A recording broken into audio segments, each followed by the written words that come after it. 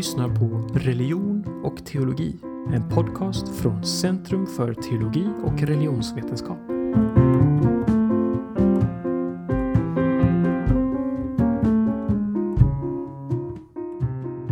Detta avsnitt av Religion och teologi är en återpublicering från podcasten HT-samtal. Och även denna gången så blickar vi tillbaks till Bokmässan 2019 och får följa en CTR-affilierad forskare. I detta avsnitt hör vi Ola Vikander, forskare inom Gamla testamentets exegetik, som samtalar med Lovisa Brännstedt. Martin Degrell från HT-samtal ger en introduktion.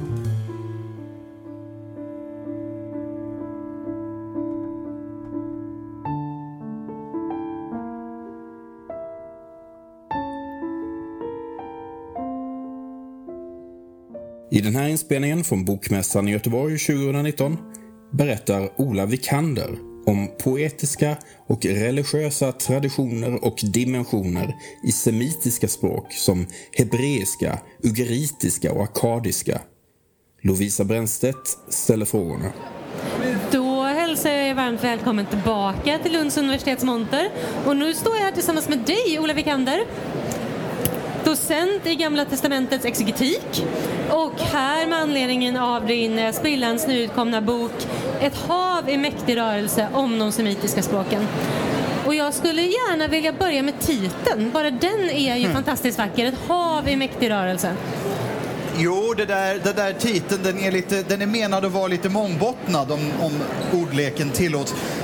Det syftar på ett citat av H.S. Nyberg, akademiledamot, iranist, hebraist och allmän språkförståsigpåare back in the day. Han har ett vackert citat där han talar om den klassiska hebreiska poesin som, vänta lite, jag ska faktiskt läsa upp det för det är så snyggt. Han säger så här: den hebreiska poesin är ett hav i rörelse med oavlåtlig böljegång, en mäktig sjöhävning, en långa rullande vågor som går över i varann, en hetsig krabbsjö. Och det där citatet fick jag lära mig av min ärade handledare för många år sedan. Och när det sen då kom en dags att skriva en bok om semitisk språkhistoria och poesihistoria överhuvudtaget, så kom det där citatet till mig att de semitiska språkfamiljen är med alla sina interna påverkanden och dialekter som går över i varann själv som ett slags hav i mäktig rörelse, vilket då också ekar de poetiska traditionerna, så det blev lite fyndigt där. Ja, nej, det är ett vackert citat och vacker titel. Jag tänker att vi ska försöka ta det lite från början. Det handlar ju om de semitiska språken. Vilka språk ingår i den semitiska språkfamiljen? I alla fall de huvudsakliga språken. Där hittar man sånt som hebreiska och arabiska och akkadiska som skrevs, talades och lästes i antikens Assyrien och Babylonien. Där hittar man ugaritiskan, min egen stora specialitet och favorit, som talades på Syriens kust under bronsåldern, 15 till kanske 1100-talet före vår tideräkningsbörjan. Där hittar vi fornetiopiskan och en massa andra språk i Etiopien. Där hittar vi en massa minoritetsspråk nere i Sydarabien. Där hittar vi arameiska i alla dess många olika varianter. Så det är en av de språkfamiljer vars språk och litterära traditioner kanske präglat Främre Orienten allra mest, men även genom deras litteraturer och religiösa traditioner Europa och sen hela världen. För det är ändå i Främre Orienten som vi huvudsakligen rör oss nu. Ja. Det är det som kallas Främre Orienten och lustigt nog ibland också Mellanöstern, vilket är en lustig dubbelbenämning där. Sydvästasien, om vi så vill. Men då när vi pratar om en språkfamilj så pratar vi också om undergrupper i den här språkfamiljen. Det är ju en vetenskaplig konstruktion. Hur kommer man fram till vad som konstituerar en språkfamilj och dess undergrupper? Ja, det är flera olika saker. För att komma fram till att en språkfamilj finns, då måste man hitta överensstämmelser inte bara i ordmassan utan även i de grammatiska systemen.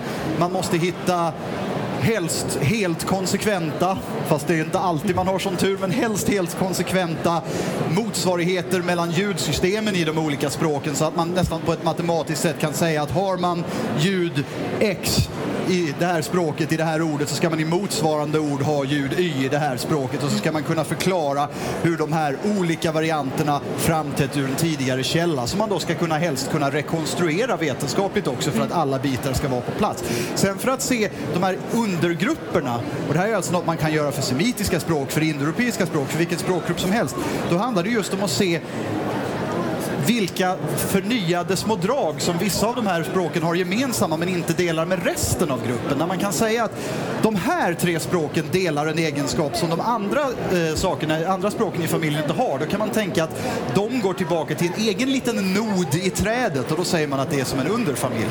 Så får man arbeta. Så då skulle man kunna säga att genom att konstruera språkfamiljer och undergrupper så kan vi också nå kunskap om språk som idag inte har bevarat. Alltså protoversioner av... Absolut.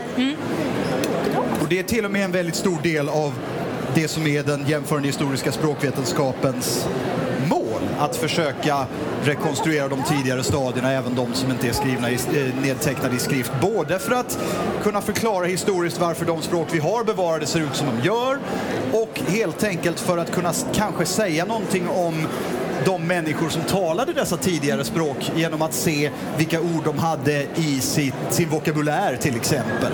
Hade de ett ord för kamel till exempel, eller hade de inte ett ord för kamel? Alltså sådana saker. För det är ju också någonting som du kommer in på hela tiden, att även om du är inte heller bara jämförande språkvetare utan också exeget, och det innebär ju att du arbetar ju de facto även med texterna på olika sätt, alltså som källmaterial också. Vad är det för källor, för skrifter vi möter när vi studerar de semitiska språken, eller som du har fokuserat på? Ja, alltså det är ju 2 olika frågor. Vi pratar om en stor språkfamilj som har producerat hur mycket källor som helst, men i min forskning har det framförallt handlat om, och handlar framförallt om, dels äldre religiös litteratur specifikt, det vi hittar i Gamla testamentet, även känt som hebreiska bibeln, och dels då i dess släktingar, dels texterna från Ugarit som behandlar guden Baal och hans äventyr på vacker fornnordvästsemitisk poesi, och även andra just religiösa poetiska texter från Främre Orienten, som är det jag inriktat mig på. Och i min egen forskning, och det är något som också kommer fram i den här boken, så är det just väldigt mycket det här sammanflödet mellan det strikt historiskt språkvetenskapliga och det litteraturhistoriska, religionshistoriska. Det är liksom det mötet där jag har liksom lagt min forskning väldigt mycket. Och du skriver ju också väldigt bra om hur det är att studera texter från en kultur som också kan kännas ganska främmande från vår, även värderingsmässigt, ideologiskt, religiöst. Jo, det där är något jag skriver en hel del om i boken där, i den 3:e delen av boken som är mer essayistisk. De första delarna är mer tekniska, men den 3:e delen handlar mer om litteratur och religionshistoria. Och där talar jag en hel del just om det här med, jag brukar säga att man ska låta texten vara död. Och med det menar jag det här att för att kunna komma antikens människor och det de skrivit nära, så måste man på något sätt börja med att, så att säga, skriva ut sig själv ur ekvationen och inte studsa på när de skriver saker som kan verka provocerande eller bizarra. Därför då kan man missa vissa saker man skulle finna intressanta. Så man måste liksom börja med att låta texten vara död och vara kall inför den och se den som ett material. Sen, när man väl har gjort det, då kan man faktiskt börja försöka återuppliva den och se någon slags mening i den. Men jag tror att man måste låta det gå på det hållet, just för att jag tror att ett av de viktigaste sätten att finna närheten till forna tiders människor genom deras texter, inte minst semitiskspråkiga, är just att erkänna hur stort avståndet är och inte försöka låtsas att det är mindre.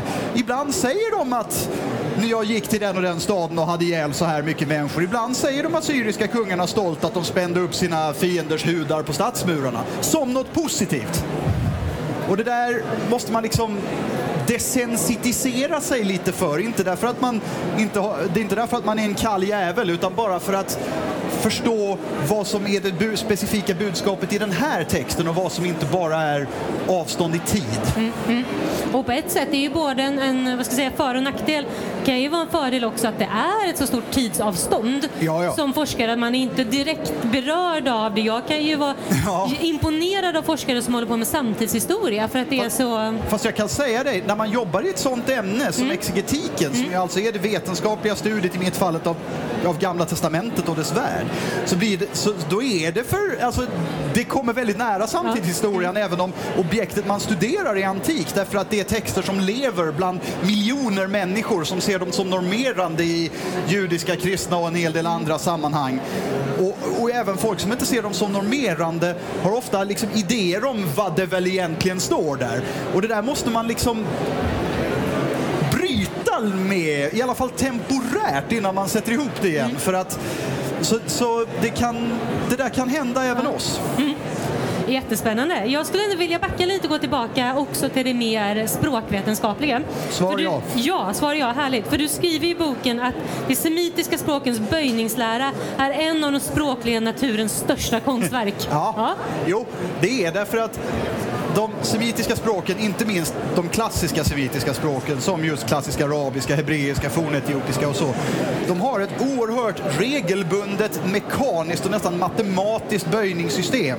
Ni vet, om ni har övat, de av er som inte läst ett semitiskt språk, ni kanske har ägnat er åt tyska eller franska, man lär sig att grammatiken består bara av brutal inlärning. Liksom, essen heter gegessen i perfekt particip, för det gör det. Liksom, lär er det.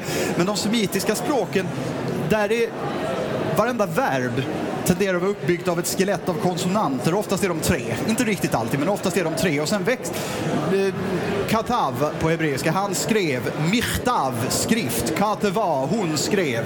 Och så kan man liksom nichtav, han skrev. Ketebe, ketebe, ketebe. Samma sak på arabiska, samma verb som ger upp till att här har vi en kitab. Jag skrev den i en maktab, nämligen ett kontor. Och så håller man på så där och leker med de här 3 rotkonsonanterna och kastar in olika vokaler mellan dem och byter saker fram och kan bilda en oerhörd massa ord bara av det här skelettet av 3 konsonanter. Och det där är rätt charmigt om man får tillåta sig att vara lite personlig. Det är vackert helt enkelt. Och det där använder ju naturligtvis poeterna som inte bara som något naturligt i deras språk, utan för att skapa allusioner, va? För att när vissa rötter ser likadana ut eller 2 rötter har samma konsonanter fast i olika ordning, så kan man göra små assonanser och associationer och sådär, och det är rätt läckert och det är väldigt svårt att översätta till andra språk. En favorit jag har är från Jesaja-boken, Jesaja kapitel 7 i Gamla testamentet, där det står, där profeten säger så här: Imlota aminu kilote amenu. Om ni inte tror eller har förtröstan så ska ni inte ha något fäste. Det är bara det till samma rot. Imlota aminu kilote amenu. Man leker bara med vokalerna. Det är jättesvårt att återge det där. Det finns en översättning som skriver: om ni inte har tro ska ni inte få ro. Ja, kanske. Men kort sagt, det ger en oerhörd möjlighet till ordlekar, till poetisk kreativitet och helt enkelt grammatisk skönhet, om man nu gillar sånt. Då tänker jag moderna semitiska språk. Har de också den här lekfullheten? Jag tänker, du skriver om hur de hanterar låneord till exempel. Ja, just det. Jo, i och med det här rotsystemet så är det så att många semitiska språk, inte minst moderna, försöker anpassa låneorden till det här systemet. Så på arabiska har man lånat in ordet film, som betyder film. Men för att göra plural av det så sätter man då in det som en rot FLM och får pluralen aflam. Det är helt fantastiskt. Modern hebreiska gör samma sak. Va? De har skapat en rot irgen. Han organiserade. Och så gör man irgon, en organisation. Det finns ett ovanligt men dock existerande nyhebreiskt ord, hit-amrek. Han amerikaniserade sig. Och de har ju uppfattat amrek som en konsonant, sån här rot med konsonanter. Så jo då, de har jättekul med sånt där. Men hur uttrycker man tempus då? I semitiska språk? Ja. Tack för den nu. Ja, varsågod. Jo, alltså det här med tempus, tidsformer, det är en av de mest omdebatterade frågorna som finns, om de semitiska språken överhuvudtaget har tidsformer. Och svaret är väl där att vissa har det, men vissa har det inte. Och vissa verkar snarare variera mellan former som betecknar säkra avslutade handlingar och oavslutade möjliga handlingar. Och så är det märkliga relationer där mellan om formerna betecknar tid eller upprepning eller säkerhet eller emfas, och de där kan glida in i varann. Och det kan vara rätt krångligt för översättaren, inte minst på bibelhebreiska, som har dels ett väldigt krångligt invecklat sånt system med en form för säkra händelser som har hänt eller kanske fortfarande händer. En form för saker som kommer hända eller håller på att hända, och en form som är liksom berättande och sen händer det sig. Och det är från den man har alla de här, om ni läst den gamla bibelöversättningen så har ni alla de här och det hände sig, och det hände sig. Det är den formen. Why he, och det skedde och det skedde och det skedde. Det är den här speciella berättande verbformen som liksom ger riktning i det. Ett av de snyggaste ställena som visar det där hittar vi redan i Bibelns första rader. I begynnelsen skapade Gud himmel och jord, och jorden var öde och tom och mörker var över djupen, och Gudsvinden svepte fram, och Gud sade var det ljus. Den där tredje versen, och Gud sade, där växlar verbformen från den här konstaterande formen till den berättande. Så plötsligt går det över från bakgrundsinformation till liksom handling. Och det är ju inte lätt att översätta den skillnaden, för vi har liksom ingenting liknande det. Så det är charmigt. Ska vi hänga oss kvar i Bibeln en kort stund? För du citerar ju också Hieronymus som översatt latin för Bibeln första gången till latin. Och faktiskt inte första gången, men den kända versionen. Ja. Nu står jag här med, jag glömde lite att jag står med en exeget. Jag förenklar lite. Den mest kända översättningen, eller första kända. I alla fall. Han talar ju då om pustande och väsande ord när han försöker brottas med de här översättningarna. Ein hailantia strigolantiaque verba, säger han att de semitiska språken har. Han klagar på deras pustande och väsande ord. Och det är onekligen så att semitiska språk har många halsljud. Vi har och såna här fantastiska ljud som jag är själv lärare i klassisk hebreiska, och många som läser hebreiska idag förenklar de där ljuden och använder ett moderniserat uttal. Jag försöker hålla flaggan högt och säga mina ein och mina het, för att det skapar en stämning. Det får fram lite av den främreorientaliska miljön, tycker jag, som vi måste textåteruppväckandet som jag sa. Men jag menar, lyssna bara på någon som talar arabiska. Många som inte kan arabiska själva men hör arabiska talas kanske tänker, gud vad hest och kvävt det. Men det är inte det. Det är det att de har alla de här ljuden, va? Någon som heter Ali heter inte Ali, han heter Ali.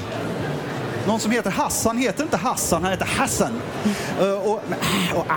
Och bra heter inte Taib, det heter Taib.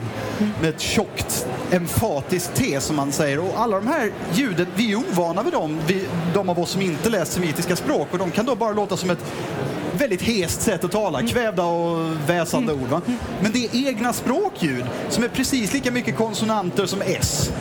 Som det för övrigt finns en helt enorm massa varianter av på semitiska språk. Men det är en, jag brukar säga så här, vi som talar europeiska språk idag, vi använder den här delen av munnen. Vi börjar här och så går vi tillbaka hit där K-et finns.